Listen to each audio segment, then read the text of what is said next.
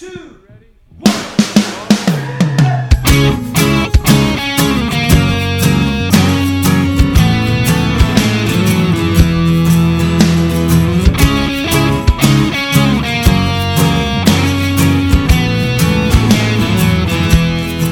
Hello, and welcome to Say That, the podcast where your big questions get real answers. My name is Matt King. I'm your host here in the city of Chicago, and joining me here is Glenn Fitzgerald, the president of Mission USA. I'm just kicked back and I got my feet up.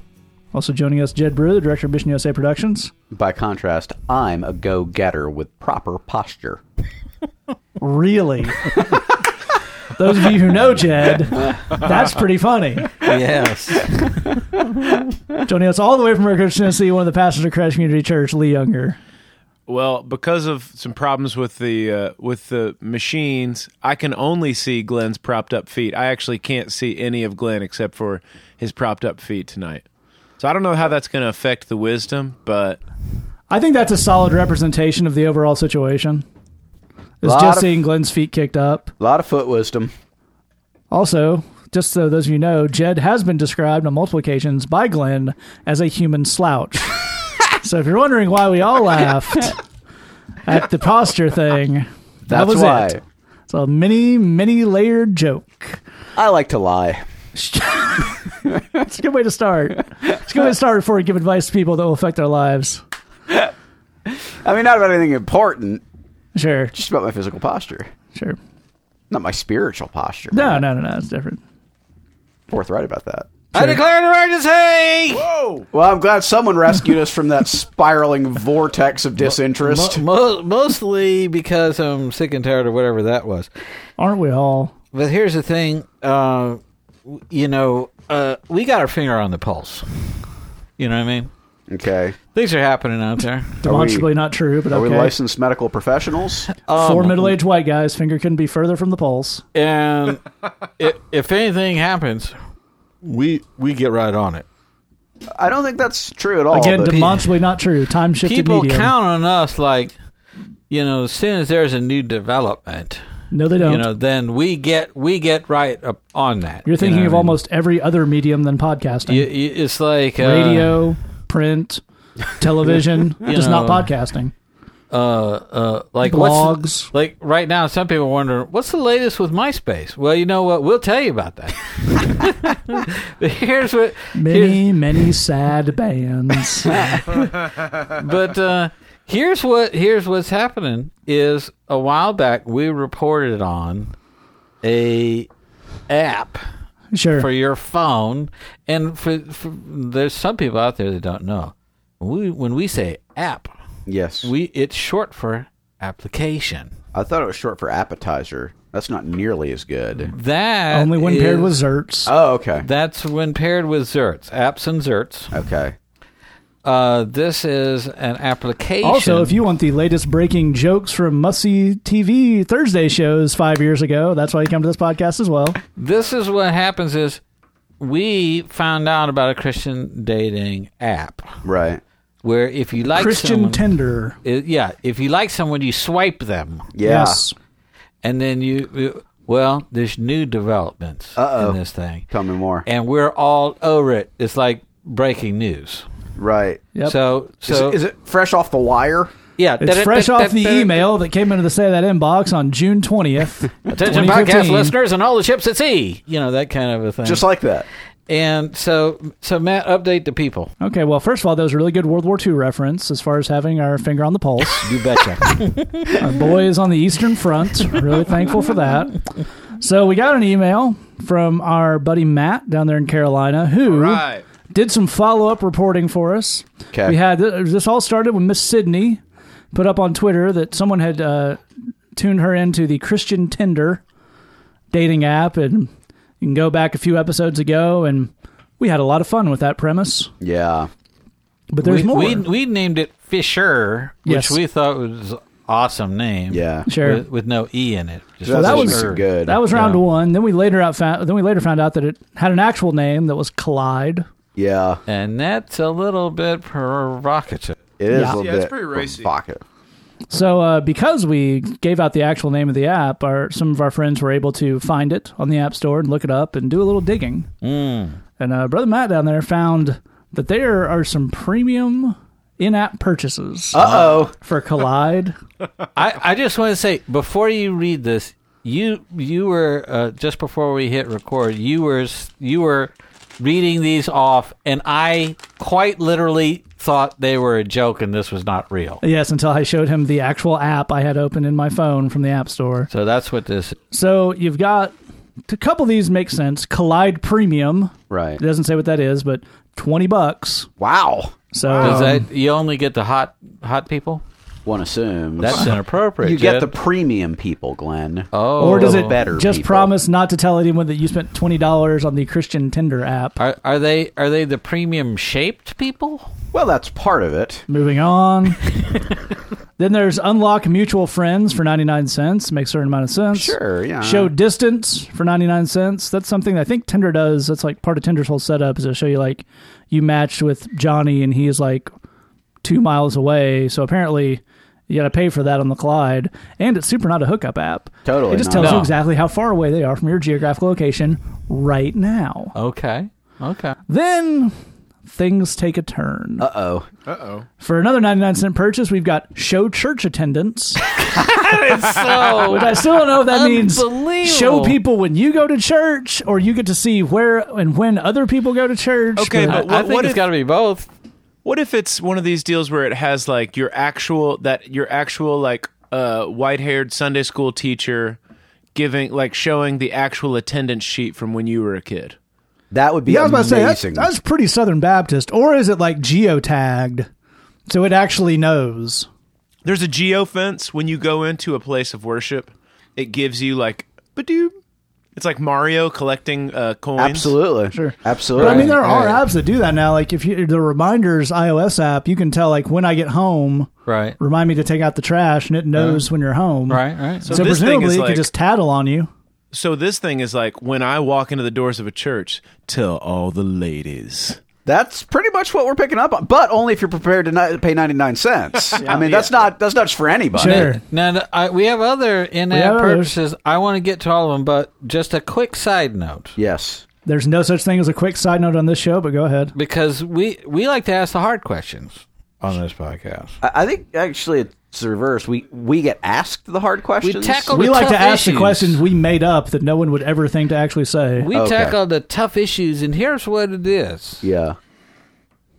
If this app knows when I'm in church, what else does it know? Sure. See what I'm saying?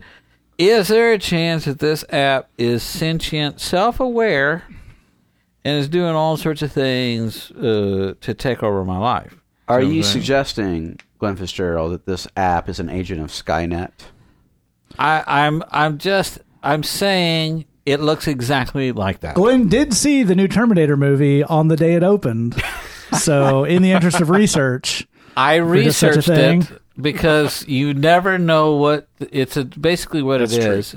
It's a documentary on what's the latest going on with robots that, Absolutely. that are coming to get all of us. 70-year-old Austrian robots. So I went and checked that out and you know what? You're welcome. You took one for Sure. the team on that. So this app I find suspicious. I just want that out there. Sure. Duly Fair noted. enough. All right, so we move on. It gets more suspicious.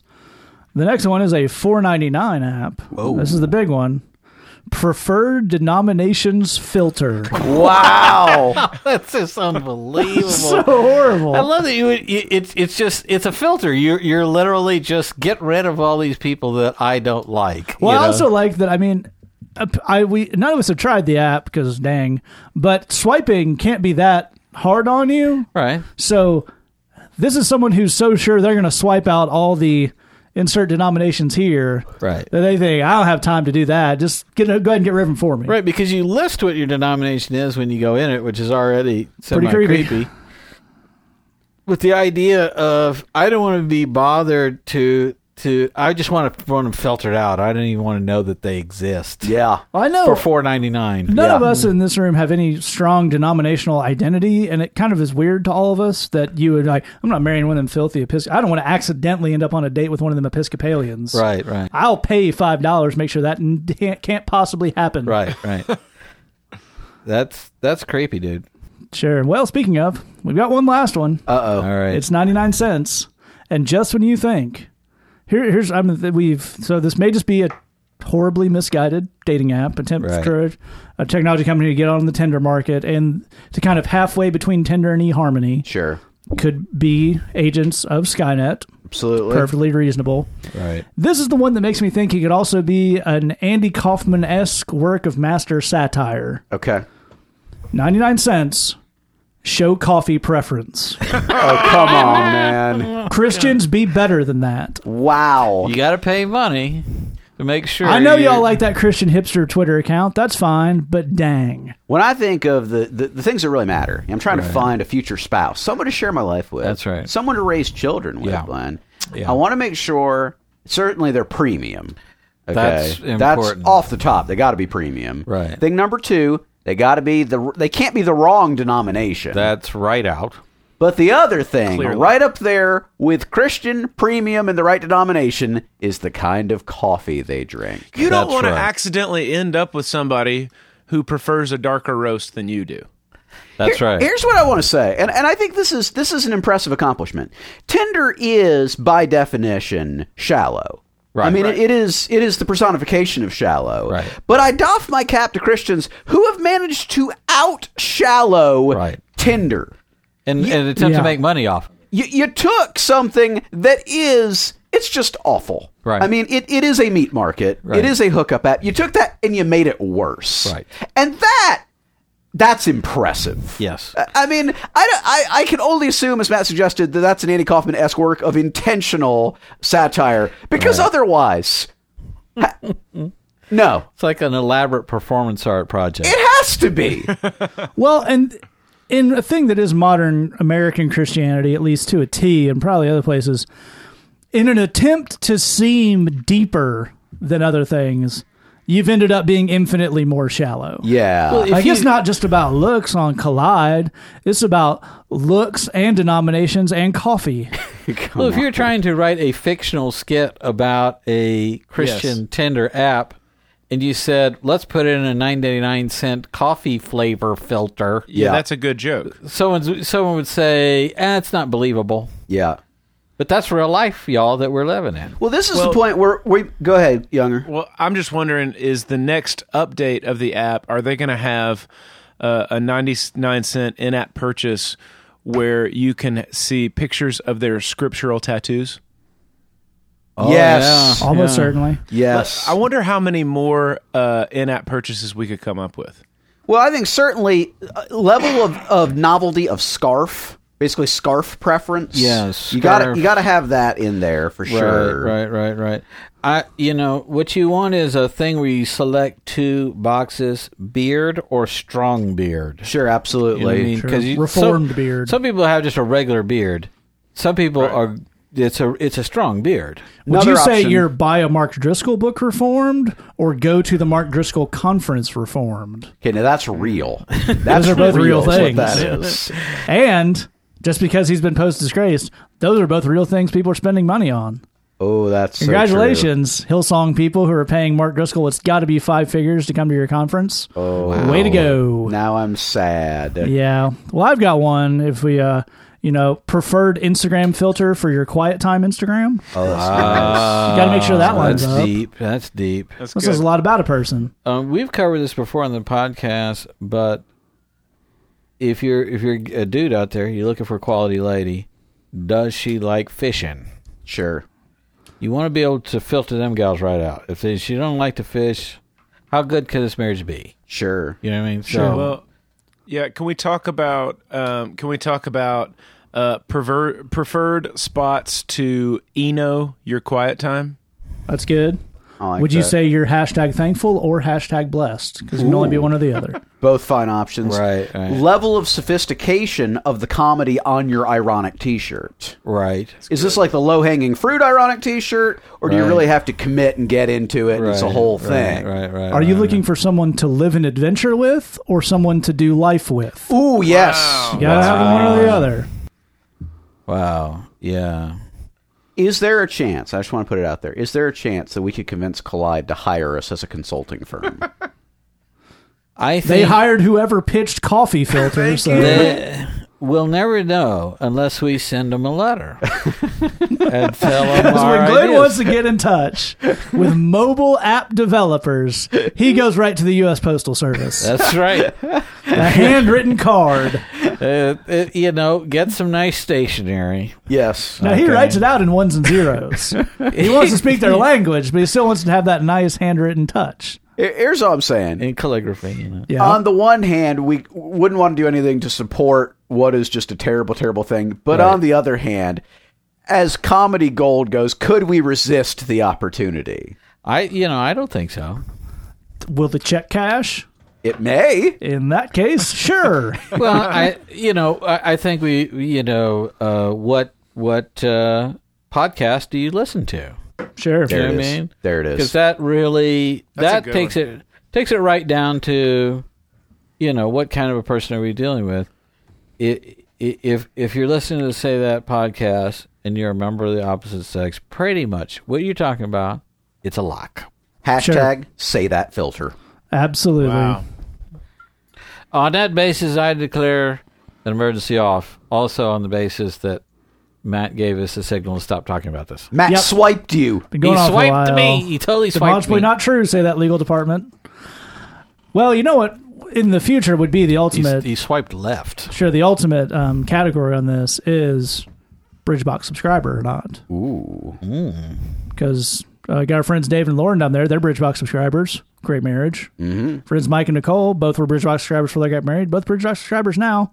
Fantastic marriage. Wow. Adorable wedding pictures. That's just science, y'all. This is science. That's That's 100% basic- of the people who were Bridgebox subscribers. James and Ashley out there in Colorado.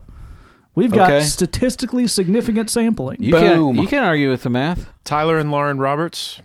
This is what I'm saying. So, if you want to support awesome mission work right here on the streets of Chicago, get awesome music and sermons and devotionals and Bible studies for yourself, and increase your odds of marrying another awesome Christian person to, I think we just proved, 100%. Uh-huh.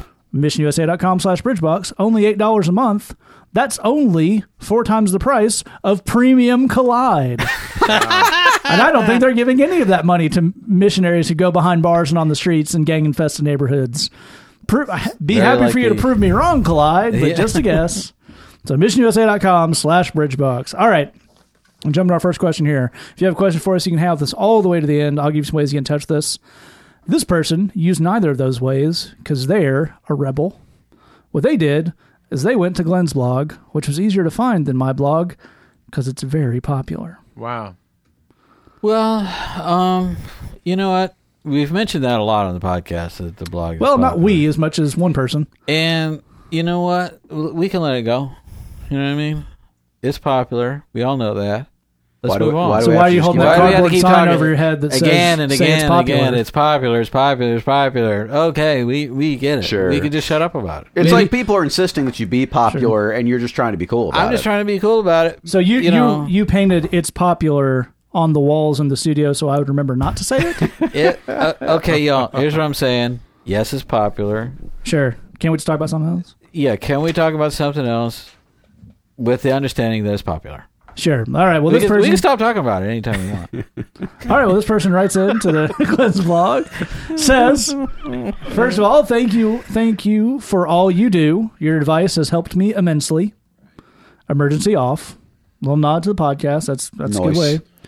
I've been a bit distant from some of my closest friends. I've noticed they're not as open with me as they used to be. We tell each other almost everything, and now our conversations are just general. Consequently, I've also found I've become more reserved too.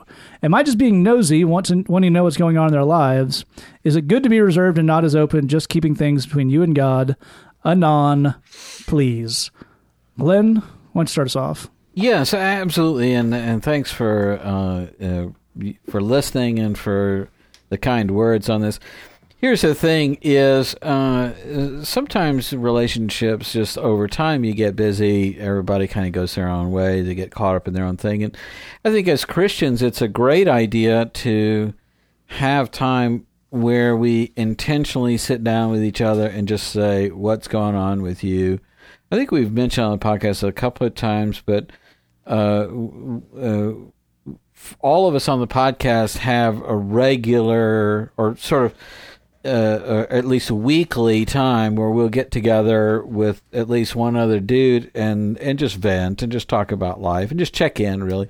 I think that's a really good thing to do with the Christians in your life, to check in on one another, to encourage and pray for one another, and vent to one another. I think that's a great thing, and if you find yourself kind of drifting apart, then I think that's a good thing to initiate. But of course, there is maybe another possibility here, and one that you may be opening up, which is that we've got a big old load of passive-aggressive people all having problems with each other and not saying anything, and that can present a problem. I mean, there's in some Christian communities and households and whatever else, you can get this vibe going of, I'm not going to say anything because she should just know. Yeah. And I'm going to talk bad about her behind her back a lot, but I'm not going to say anything to her face. I'm not going to whatever. And I'm going to get more and more and more and more angry. It's going to be more and more contentious, and I'm going to assign an attitude to this person that I'm not talking to about it. And when it finally does come out, it's going to all come out in a yelling and screaming match. Here's the thing about that. That is something to head off at the pass. That is something to say to your roommates. I'd rather you just tell me straight up how this is. And here's the thing that you need to know. If you let this fester for weeks and months on end, and then you come and drop it on me, don't expect me to give it greater gravity. The fact that you were playing a martyr to that, the fact you were talking bad about me behind my back and stuffing these emotions, no one is going to give you special points for that because you don't deserve it. Yeah. If you have a problem with me, you say what that problem is the moment you have it in your mind. Don't go telling everybody else. You come over here and you tell me. And at that point, expect me to react to that with patience and listen to you and whatever. I'll give you that. But let's not do this thing where we're stuffing that down and waiting until it gets overblown. So it may be worth saying, hey, just so you know, if you have a problem with me, I want to hear it. Don't expect that I'm not psychic. I don't pick up on your vibrations, so you gotta say it out loud. I think it's a great point. It speaks to something that a lot of people assume would be good in friendships and relationships that's not, which is the mind reading type thing. I don't think people assume is just a hallmark of a good relationship or friendship is just there being just general intimacy and closeness, which that's not good if it's not earned and kind of built up to, right, Jed? Absolutely, absolutely. This is a great question, and part of the reason it's a great question is that it points to the relationship between intimacy and trust. One of the things that we see, particularly with young people, is they have a desire to have these really deep relationships where there's a lot of sharing and a lot of intimacy and whatnot, but they're not always sure what role trust should play in that. But this is the really, really key thing. It's really important. Trust is earned. Right. Always. In all situations and all circumstances. And in fact, I'd strongly encourage you to not ever give people trust on credit. Right. People should earn it first before they receive it. People that are trustworthy will never mind that. The only people that ever insist on trust they haven't earned are people who aren't planning to do something trustworthy with that trust. Right. The thing is, if people have earned your trust, then intimacy tends to flow out of that. Relational intimacy, because if they've earned your trust, then you would feel much more comfortable sharing things with them, including things that are sensitive and vulnerable and whatnot. But the idea of, well, let's just have the intimacy first, and then we'll let, maybe a relationship will grow from there, it actually just doesn't work out. And it winds up with people getting hurt. If you can dig it, it's actually kind of the relational version of a lot of the trouble that people get into with premarital sex. It's actually a very parallel thing where we'll have this intimate thing without a relationship that can actually support it. Yeah. We'll have the intimate thing first, and then we'll hope that the relationship will just bloom around that. But that actually doesn't really work. That almost never actually pans out that way. So one of the things to go to the specific question that you asked is, I would want to know if the people you're talking about here, if they ever earned your trust, if there ever was trust here, and if there was, I'd want to know, did something happen where either you lost their trust or they lost yours? Right. Because if nobody ever earned anybody's trust to begin with, then that's a lot of what we're dealing with here. Is we're not sure where these relationships stand. But if there was trust and then there wasn't, then that kind of goes to what Glenn's talking about, which is there's a problem we're not addressing. Right. If there was trust, now there isn't. Somebody did something. Right. And the only way to fix that is to confront it, get together and talk about it, and people take responsibility, say, I did this and you did that and whatnot. But to be sure, if you want intimacy, you've got to start with trust. That's the right way to do it. It's absolutely the right way to do it. And I think that's a very important piece of advice if it is that in that category of situation. There's also another category that this could be, which is just that sometimes friendships just go through some ups and downs and some seasons. It's not actually that anybody did anything well, but that can be just as hard to deal with, right, Lee?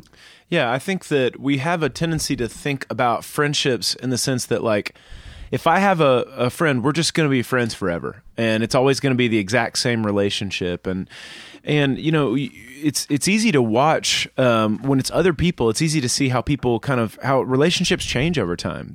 Your best friend in kindergarten is not necessarily your best friend in 8th grade. Is not necessarily your best friend when you graduate high school, and on and on. And as you grow and change, maybe you get into your 30s and you're starting to have kids, but the person that was your best friend, they're not really having kids yet or something, and so you make some new friendships, and some of these things just start changing or whatever. And so it's fine to know that you're not necessarily going to be, at the same place, the same type of friendship with the same people in your life at all times. And there's nothing wrong with that when it's just a deal of, now I'm moving into a season where I'm closer with this person. That's why I think that it can be very helpful. And this ties into to some of what these guys are talking about. It can be helpful just to be honest in defining friendships.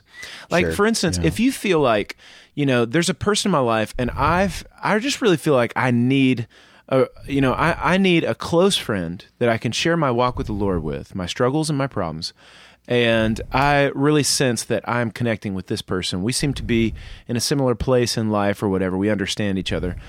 To sit down and have that conversation and say, just say on purpose, I really value my friendship with you, and it's helped me through a lot of things, and I'd like to kind of meet, regularly if you have time for that, once a month, every couple weeks or something, or whatever, and so just so we can talk about our lives. But I'd like to be intentional about that. I'd like to kind of tell you how I'm doing, and I need somebody to pray for me. And how do you feel about that? And somebody might say, well, I really can't do that right now, but I do want to pray for you or whatever. But just kind of be intentional about defining what you need from somebody or what you're asking for from somebody. The last thing that I'd say on this is something that it's a phrase that we've said on the podcast in several different kind of areas of life before. One of these kind of Glenn-isms, but it is to give away the thing that you want to get. That you're looking for. If you're looking for, I think especially when it comes to vulnerability and openness in a relationship, most people need an example to follow. That doesn't come really easy to everybody. Yeah. And so if you are a person who is taking the gamble of starting down the road of openness and vulnerability and stuff like that, and like Glenn's saying, you hang out with somebody and you go ahead and vent on them and just kind of expose, this is who I am, this is what I'm struggling with, and see how they respond. And give away the thing that you're looking for. Be vulnerable with somebody, be open with somebody. And if the thing that you're looking for is for somebody to ask questions about your life to see how they can help you and serve you, well, why don't you do that for somebody else? Yeah. Hang out with somebody and you ask them good questions, and just take some time to listen and see if there's any way that you can serve them. I think that can be a good way to kickstart some of these things if you're looking to find it in a new place, if it's going away in another place in your life.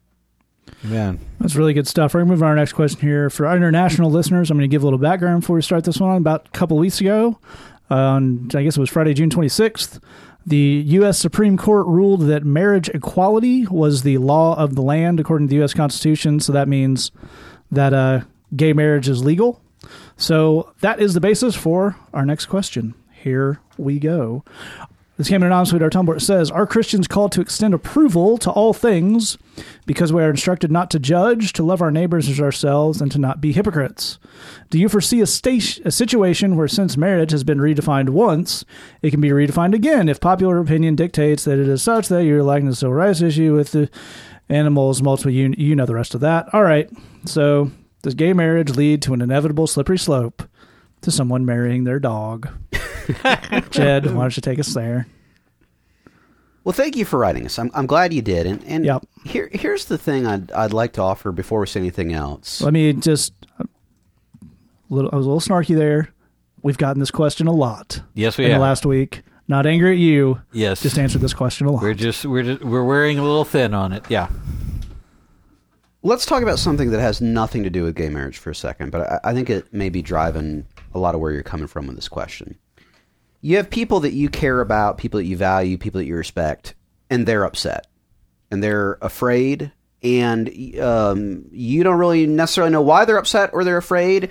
And maybe that's your mom and dad, maybe that's people you know at church, maybe that's Christian friends that you have, but you know that these people that you love and that you care about are really upset and seem to be kind of afraid and concerned, and that makes you upset. And it makes you afraid and concerned. And that makes sense because when you love somebody and they're going through a rough time, you kind of, you feel a certain amount of that. And so you want to do something about that. And you ask them, well, what's the problem? And they tell you it's that darned gay marriage. And so you feel like you want to get up in that. Before we say anything else, I want to pause and say, I appreciate your heart to want to be there for people that you love and care about that clearly are upset and afraid and hurting. That's right. I get that. And even if they're wrong, it doesn't matter. Exactly right. They're hurting, and you care about them. Absolutely. And we see that. We respect that. We respect that desire. We appreciate that. With that said, let me try and take a look at your actual question here. Part of Jesus said that we should treat other people the way that we want to be treated. And that's the golden rule. Do unto others as you would have them do unto you. Part of treating other people the way that you want to be treated is that you don't put words in other people's mouths.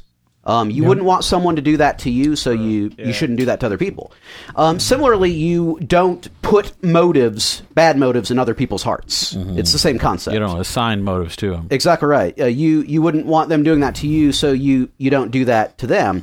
I say that because I suspect that you know that no one is advocating that people should start marrying animals. Right. No one's campaigning for that. People might be, but those aren't the same people who are arguing for gay marriage. Absolutely. Absolutely. Right. I suspect that you're aware that, generally speaking, no one thinks you should be able to marry your dog. And these are completely separate arguments. So, why would you ask that question? Where's that coming from? Right. Well, the likelihood, and I don't know your heart, but the likelihood is that you're asking that question for a not very nice reason, which is you're trying to put down other people. If you have a friend who decides to become a vegetarian and you ask them, so what, you're just like a mega vegan now, and do we all have to just like eat broccoli burgers at every cookout now? Is that how it is now? That's not an honest inquiry. That's not you trying to get them to clarify their position about their dietary choices. Right. That's you trying to demean them for their position on things. And I would add that even if you're a young person or just someone who doesn't particularly have know much about kind of how constitutional law works, it's possible that you actually are worried that this will lead to people marrying animals. The important thing to know is that the people who are saying that on the TV box and the radio are coming from that place Jed is talking about. Even if maybe it's filtered down to you to the point where you're actually worried that could happen, people try to convince you that can happen because they're coming from this place that Jed's talking about. Exactly right. This is, and again, I suspect this may not be an entirely honest question on your part. I don't know that. But as Matt's saying, there are a whole lot of people that are asking questions like that. It's not an honest question. Sure. It's a clear attempt to demean and belittle people that they don't agree with. And that's not cool. That actually is a violation of what Jesus said. because Jesus said, "Do unto others as you have them do unto them." They wouldn't want anyone to treat them that way. So that's not cool. The short answer to your question is no. There's nothing in the law at all that in any way suggests that people can start marrying their dog, not even a little bit. But you don't need to take my word for it. You can go to supremecourt.gov and you can read the entire decision that the Supreme Court made. It's about 120 pages. You'll be the fourth or fifth person to actually do that. Absolutely. You can go. It begins with a summary that's about 5 pages, and it'll cover most of it, and then it goes down into great detail. But if you go read it, it will explain to you exactly why this does not in any way lead to people marrying their animals or children or anything else like that. That's really not a concern. But this is the key thing. This is the thing I want to land on before I turn over to these other fellows. Is it's okay to just admit people I love and care about are upset and afraid, and that bothers me, and I don't really know what to do with that. That's a question we'd love to look at and help you sort through. But I'd encourage you, if that's where you're coming from, and I suspect it is, to just be honest about that. This isn't a question about constitutional law. It's a question about how do I help people that I love that are having a rough time. That's absolutely right. Now, that's a great take on that part of this question. Lee, I'd like to get you to look at this, and we've, again, heard a lot about this issue in the last week and a half or so. One of the things that keeps coming up over and over again that's bizarre to us is this idea of Christians just approve of this stuff now because we're not protesting or something. Right. But Lee, why don't you walk us through kind of what the actual biblical stuff is about that, the idea of approval or not approval, or if that matters? Well, the funny thing is that, the way that people approach this thing is exactly as you're saying, is if you are not just, really loud in your opposition of this thing, then everybody just basically feels like, so you approve of sin now? Is that what this is? And the thing is that I'm not on the Supreme Court. I actually have no authority in this matter, and I'm not in a position to approve or disapprove. Recently, I was actually talking to Glenn about an issue that I had with somebody I was working with in the church, and there was a legal matter involved. And one of the things that he said that was super helpful at the beginning of us talking through this conversation was, he was saying, one thing that's really great for you to remember is that you don't have to wave a banner saying what your stance is on things. You don't have to say I am on this person's side or I'm on that person's side. You're the guy that's called to minister to sinners. Everybody you reach out to is a sinner. You are a sinner. This is what we do. As somebody that loves Jesus, my job is to love sinners. I don't have to. I'm not in a position to make a call legally on this, and no one is asking me to. And if I don't get really mad and clench my teeth and wave my fists and scream, that doesn't. If I don't do that, that doesn't mean that I approve of this thing. Nobody's asking me to approve of it. The funny thing is that we live, like the country that we live in America, this is a pluralistic society. There are plenty of things that are law, that are legal, that are against what, the life that Jesus is calling us to. My job is not to, quote unquote, save America.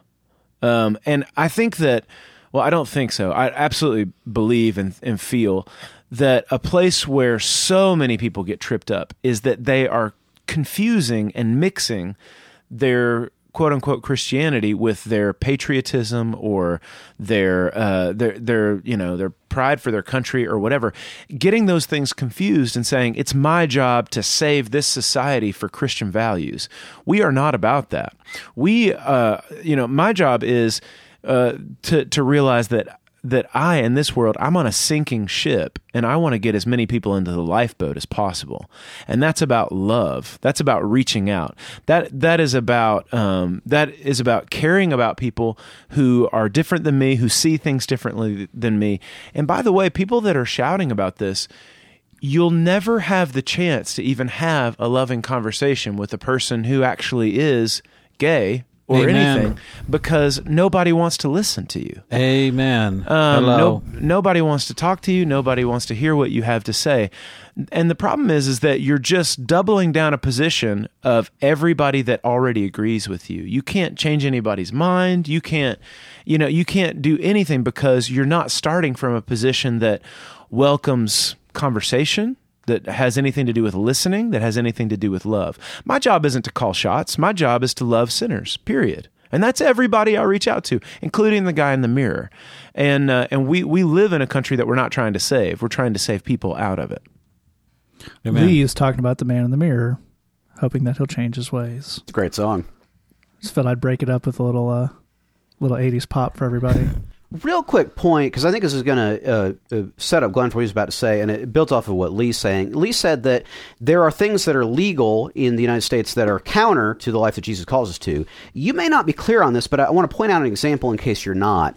The Bible mentions greed many times as a deeply sinful, deeply wrong thing. Oftentimes in the exact same list as homosexuality. Exactly. Absolutely. You may not know the following part, even if you know that first one. By law, any publicly traded corporation in the United States of America, by law, is required to maximize shareholder value at all points. In other words, their only legal or ethical obligation. that they are required by law to be greedy. Right. That is the only thing that is their primary obligation under law. And if people believe that their current leadership are not sufficiently greedy, that someone else could be more greedy and pull it off, they will fire the current people and bring in new people. I mean, for example, if the let's say the president of the General Electric Corporation decided, we're selling these light bulbs at, whatever they are, $1 each. We could sell them at 35 cents, still make a nice profit. And, poor people who don't have money for light bulbs could have those. Yeah, that would be grounds for the board to have him fired. Yes. Summarily. Yes. Right. And the law would insist that happen, in Yeah. fact. Well, and I'm trying to think of the last time I've heard a sermon on the subject of greed. Well, Glenn, let's I not know. go crazy. I can't think of one ever. To the contrary of that, we have another friend who I'm not going to name, but he's a podcast listener. He's a good dude who was touring around and with doing some consulting work with different churches and ended up on a very nice back porch at a very nice house with a church elder he was staying with. And this guy, who had been approved to be an elder of the church, which, again, if you look in the New Testament, you're supposed to have some things lined out, just kicked back in his chair and told this dude he'd never really met before, people tell me greed's wrong, but I don't see it. Right. Yeah. Now, if that dude came up and said to someone in conversation, that apparently homosexuality is wrong, but I don't really see it, there would be people insisting that he's not qualified to be an elder. Yeah. And in a way, because of scripture argument, they would actually be right. But same thing for greed. Yeah. Absolutely right, and I think that's here. We have to land on this point, and this is the stuff we don't necessarily want to draw a bright line underneath, but it we really have to. Everyone that we're talking to about Christianity, about homosexuality, can easily be formed into two groups. One group are people who don't want to have to talk about homosexuality in a negative way. They don't want to sound like jerks, and they want some way to talk about it that's both biblically sound and where they aren't jerks. And they are in the majority, in the vast majority. In the minority are people who are prejudiced against homosexuals. Yep. And they are formulating questions based on that prejudice. And they, as Jez pointed out, these are nonsensical formulations. They're based on radical extremes. They're based on, things no one is saying, things no one has any intention of doing, just, far out there kind of, well, what's next kind of a, what have you. Slippery slope and all that. Here's the thing. If I go into a room full of, let's say, white supremacists, and I say, so you guys are all racist and bigots, right? They would say, no. Heritage. We just hate people who have a different skin color. That's not bigoted. That's not bigoted. That's just based on Thought our about life it, experience. considered the evidence. You say, no, fellas, that's the actual definition of it. That's what you are. When you think you're better just because of the skin color, that's racist. That's super duper. You're right on top of that definition. You could just confidently say, heck yes, anytime anybody asks you if you're a racist. But that's the thing, is no one who is racist feels racist. No one who is greedy says, yeah, I'm a pretty greedy guy, Same thing with this kind of prejudice. We feel like, hey, it's in the Bible, so I'm not prejudiced. No, here's the deal, is if you don't have friends who are gay, you don't have close family members who are gay that you have a good relationship with, where they can talk to you about their experience of being a gay person and having gay relationships. If you just haven't had anything but negative experiences, and or you've had no experiences at all, and all you're hearing is these kinds of negative things, you're gonna formulate things we can't really answer, because again, they're kind of nonsensical, and they're really based on, I've got a negative view here. What all of these fellows are saying is, Jesus came for all of these people. Yes. He loves all of them, and we intend and we will make room for them at the foot of the cross. And some of those people will be saved, and you'll see them in heaven, the same as everybody else. If that's something that's hard for you to get your mind around, I really suggest you drop that prejudice, because it's only going to hurt you as time moves forward. Marriage has not been redefined for Christians at all. Right. Society can change its mind about that, but Christians can marry who they want and deny marriage to whoever they don't want. Here's the deal on that. As that great social philosopher Gerald Seinfeld said to one George Costanza, we are living in a society here. And the thing about living in a society is sometimes society comes up with ideas you don't like, and then you have to live by that anyway. Crocs. Crocs is a good example.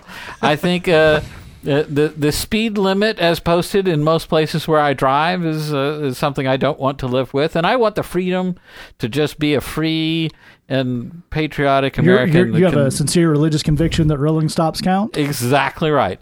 Here's the thing. The city of River Forest does not agree with that. It really super doesn't, and I can tell you that on firsthand account.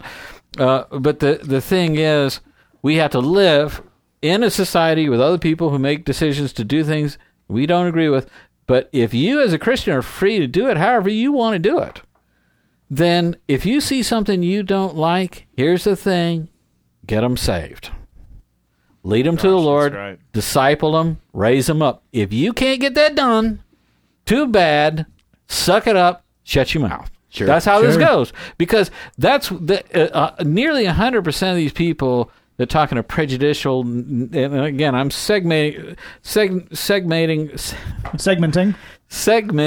off a small percentage. Segmenting is something that will still not be legal, even though the lyrics have passed. Maybe someday. I'm segmenting off actually a very small percentage of Christians that are truly prejudicial. They unfortunately get paid to be loud. That's a thing. And for them, you see, those people are not good at winning people to the Lord. They're not trying to win people to the Lord. They're not trying to win people to the Lord. They're trying to make people be Christian without Christ.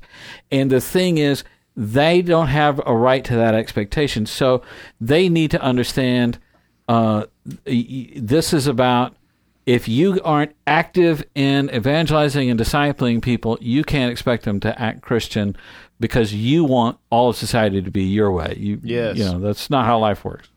I think that's absolutely right. I'll close out with a couple of just kind of specific things to your question here. One of them is the thing you're talking about here with, well, since it's been redefined once, couldn't it lead to people marrying their dogs and kids and whatnot? That's an idea, kind of a theory called the slippery slope argument, and it is considered to go all Reddit on you here, logical fallacy.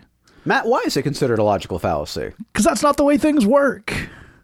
So there's this idea, the slippery slope is used by people who yell about things on television and radio and in sermons and whatnot, because it allows you to say, okay, So gay marriage passed, and the sky did not rain chickens, and we were not swallowed up into the earth, and all your heterosexual Christian marriages that you have didn't immediately implode, but they probably will later. Absolutely. So let's all stay super angry and talk about how super angry we are, because it's coming, y'all. Yeah, it's around the corner. I'm outraged.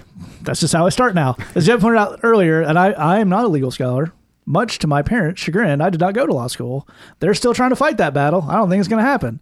But as I understand it, How do you know you wouldn't like law school? I have a guess.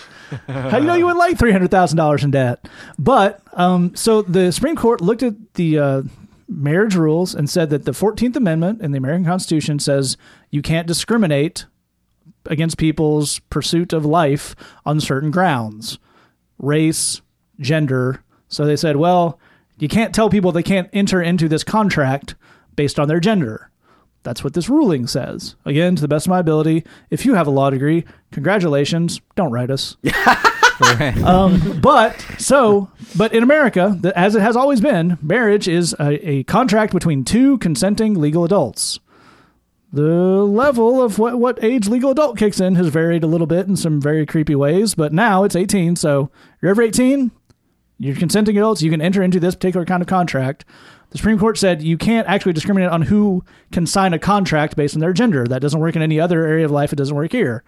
There's nothing in that says a child is not a legally consenting adult who can sign a contract. A dog, an inanimate object, none of these things are that. And here's the ugly side of the slippery slope argument. I'm glad we spent some time talking about the difference between people who have legitimate prejudices and people who just are hearing certain things or are a little confused about this. Everything you say here about if we redefine marriage, then people will, be multiple partners, animals. That's the exact same argument racists were making 50 years ago about interracial marriage. Yep. Exactly. Literally, you can go through newspaper archives, you can go through sermon archives that certain denominations wish you couldn't go through, and there are people exactly saying this. So what you're saying is, if anyone's on the slippery slope, it might be you. Yes. So don't go down that slope. Don't go down that. Other things, people, I'm just going to keep it to America here, has said that about women wearing pants. Yep. Literally, again, you can go back and find the newspaper article saying masculinity will cease and we will be conquered by the Mexicans if when we let women wear pants in public. Yep. Yeah. Desegregating schools. Right. Lack of compulsory military service, lack of corporal punishment in schools, and a very long list of things that ended up not actually immediately leading to the downfall of society. So one of the things we're saying here is whenever somebody's overall message is you should be angry and scared. Right. That's a little worrisome because if you look yeah. at the words of Jesus in the Bible, it actually says you shouldn't be those things. Super Right. not that. You should actually have the opposite of a lot of those things. So when someone's telling you that you should be angry and scared because Jesus, you got to take a little bit of a look at that. I know we've gone on this, but it's a very complicated issue, and we want to make sure we represent it well. So I'm close on this. This idea of to speak directly to your question. Are Christians called to extend approval to all things because we're instructed not to judge, to love our neighbors as ourselves, and not to be hypocrites?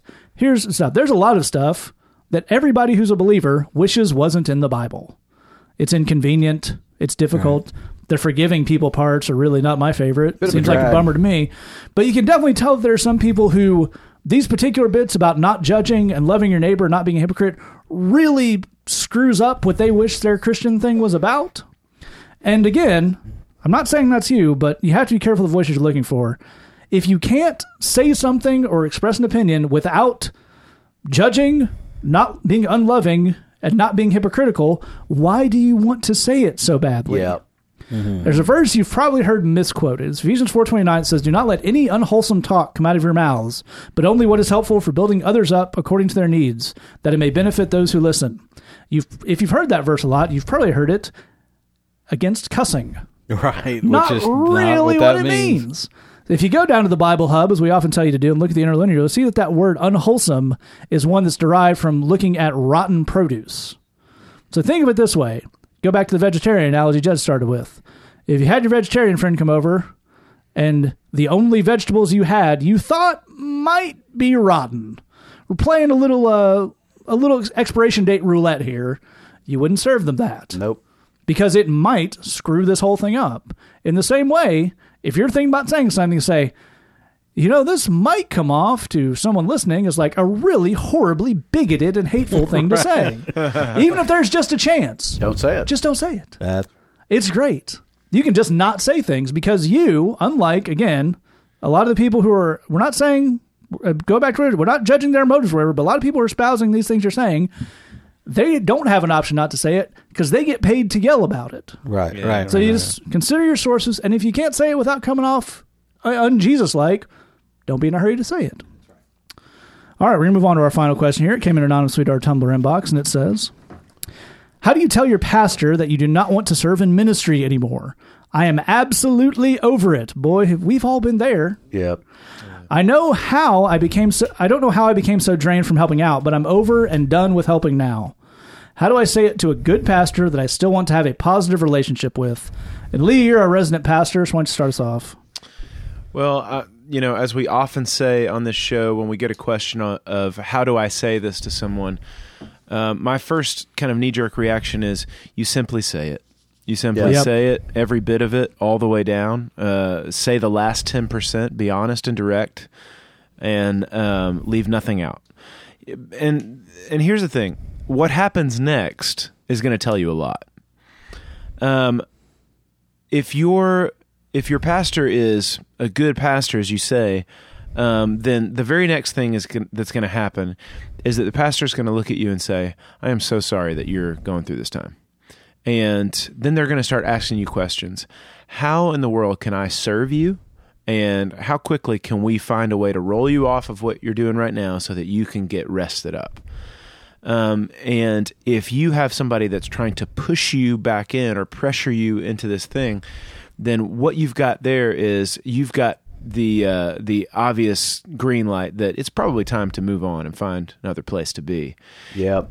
Now, the reason that Pastor A is going to say, I'm so sorry that you're going through this time, and let's figure out how quickly we can roll you off of your responsibilities and get you to a position where you're resting up. The reason that Pastor A will say that is because a good pastor sees it as his job to serve you.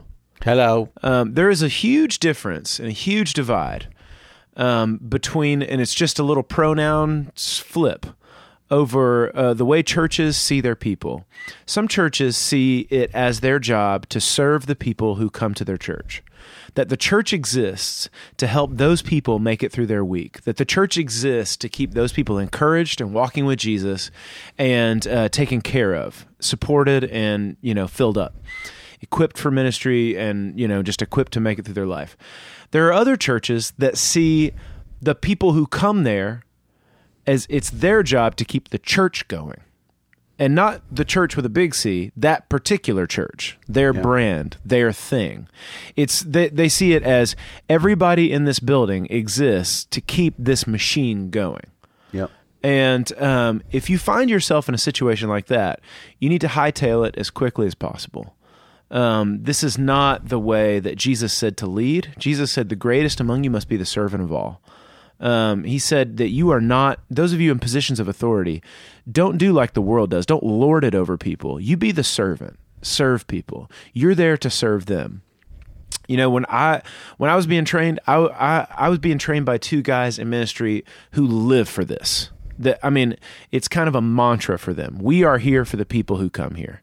If somebody needs to move house, we are the first ones with the truck. If somebody's in the hospital, we are the first ones there to pray. If somebody's having a hard time, we are going to figure out who can get the food there to the place, and we want to help with all this. This is our thing, and so that's the kind of situation you want to be in, because it is the pastor's job to serve you.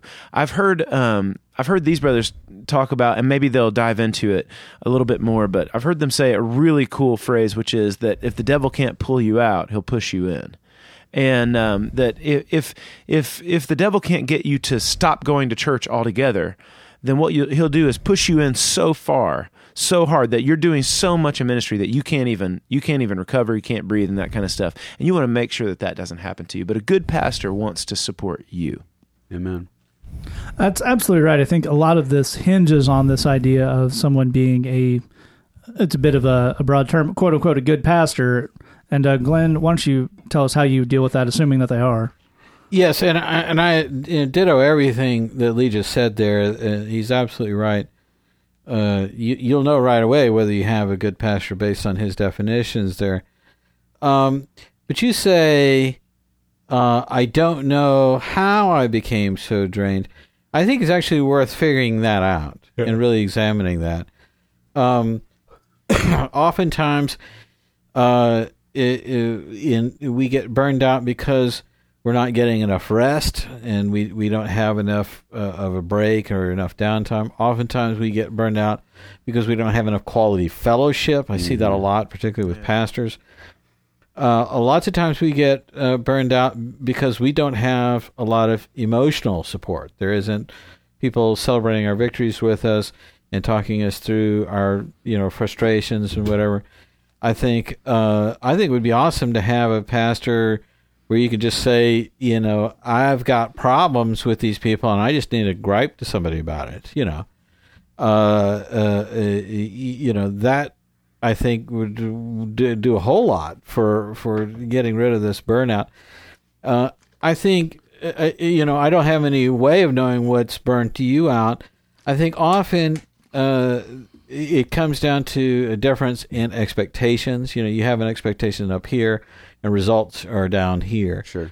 I talk to a lot of pastors, ministry professionals, where they have a ministry program. That's a youth ministry program, maybe a church plant, maybe it's a new Bible study they started, a new outreach event, any kind of a new program. New initiative. And it's dying, and they're so upset, and they're just at a point of burnout. This was going to be the one I wrote the book about. Yeah. Exactly right, and it makes them feel like I don't even want it. I want to stop trying to do this, and I don't want to do anything else, kind of thing. But here's a question I often ask them. They say, did good ministry happen? Did you minister to individual human being people? And 9 times out of 10, they'll say, well, yeah, nobody came to the thing, so it was just me and these 2 guys, and we just sat and talked for a couple hours. Great. Well, that's awesome. Good ministry happened. The program died, but the thing is, the program never stood a chance of getting anybody saved. Every program dies. Yeah, every program dies. Most of them start dying the moment they're birthed. You have to keep fixing them just to keep them from being a giant pain in the behind. Program doesn't solve problems. They usually create a metric crap ton of them, to use a theological measurement. But and so that the ministry went fine. It's the program that's a problem. Sure. And forget the program. Throw it away. It's start over from scratch. It's whatever it is. So helping people understand differences like that, I think, is a big part of dealing with that. So these are just some random guesses, but I think it's worth you figuring that out. That is a historical measurement. You can read Herodotus, and he talks a lot about how many metric crap tons of supplies Alexander's army need and that kind of thing. It's like a fertilizer. Sure, Glenn brings that kind of deep intellectual and theological understanding of the program. Jed? These brothers have already covered it. I'd add one thing to the discussion. It's not going to get better if you wait. Yes. That's right. If you're anything like me, it's a tough conversation you don't want to have, and your first instinct is put it off. Yeah. I just put up with what I got now for a little while longer, and then this is the thing. The longer you wait, the worse it's all going to get. And the longer you wait, the more likely it is that you're going to come across as angry and resentful in this sit-down. Yes. And I know you don't want to do that. Right. That's it's clear in your question. You think this is a good dude that's the pastor, and you'd like to continue to have a good relationship with him. So talk to him now. It's the thing I would least want to do. I imagine it's the thing you would least want to do. When you finish listening to this podcast, schedule that phone call. Yep. We have a saying around here: the cheapest price to pay is right now.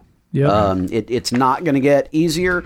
If you are in a place of burnout and a kind of unsustainable workload, it just gets worse. So do the kind thing to you and the kind thing to everybody. Go ahead and pull the trigger on that conversation right now. That's absolutely right. When you have that conversation, as we've outlined here, of just be simple, be direct, I'm crazy burned out. I'm not going to do this anymore. One thing I would encourage you to do is don't go into that as a negotiation. Yeah. Because if good dude, not good dude, a lot of people are going to try to say, well, why don't we try to, change the time of the meeting? And that's all helpful. He's trying to, make this amenable to you. But basically, let me outline you three most likely in my mind scenarios and why they're all in for the better. The ideal, shoot the moon, number one thing is he says, you know what? I've been in ministry for a long time. I totally understand how you feel that way. So just keep on coming and we're going to hang out. And when you're ready to get back in this, you and I will sit down and look at exactly why you were burned out and make sure that doesn't happen again. Yeah. That's the number one. And there's a pretty decent chance that happens. We all around this table know pastors who that's exactly how they would deal with that. Yeah. The not great, but not that bad is him be, well, we hate to lose you, but okay. Yeah. Which, kind of a bummer, but, everybody moves on with life. The absolute worst case reason you put this phone call off you're afraid of happening scenario is you say, look, these kids or adults or whatever are killing me and I need to take a break. And you go, well, you're not committed and don't care about church growth and what's the thing, and why don't you just never come back again? That would be brutal. That would be terrible. But here's the thing, if that's how he's going to react to this, that's how dude was going to react to something eventually. Yeah, no doubt about it. In 6 months, you were going to call that, hey, we, there's 50 kids coming to this youth group, and our growth plan says we should be 80 by now. So why don't you kick rocks? Right. There's no such thing as someone only being explosively weird about something if it's presented in one specific way. Yeah. Right. Like, oh man, if I'd have handled this perfectly, they'd have been cool, but I handled it wrong, so they were a massive weirdo. If they're a weirdo, be weird about something eventually, and they're probably not going to be. This kind of stuff happens in the life of a church all the time. It's really not that big a deal. And you getting rest, if a good pastor and a good person who runs a ministry, as we all know, would know, I'd much rather have this person come back a year, 2 years down the line, rested up and having learned the lessons than a burned out version of them now. No doubt. Yeah. All right. Thank you so much for listening. If you have a question for us, say that podcast at gmail.com, thebridgechicago.tumblr.com. We're going to take out with a song. This is one of Jed's worship songs, and it goes along with a lot of stuff we've been talking about today. It's called Not a Judge. Yeah. Very apropos. So we're going to take out with that. Thanks for listening. Just remember, we love you. God loves you. There's nothing you can do about it. The Say That podcast, the BS filter is always free. I'm not a judge and I'm not the police. Father, I'm your child. You're the one that chose me. I'm not above any sinner I see. Do you love them same as how you love me? As how you love me. Let's go back to the start of that song.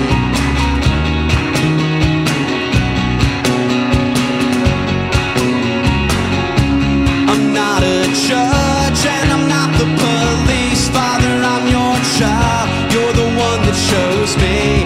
I'm not above any sinner I see. Do you love them same as how you love me?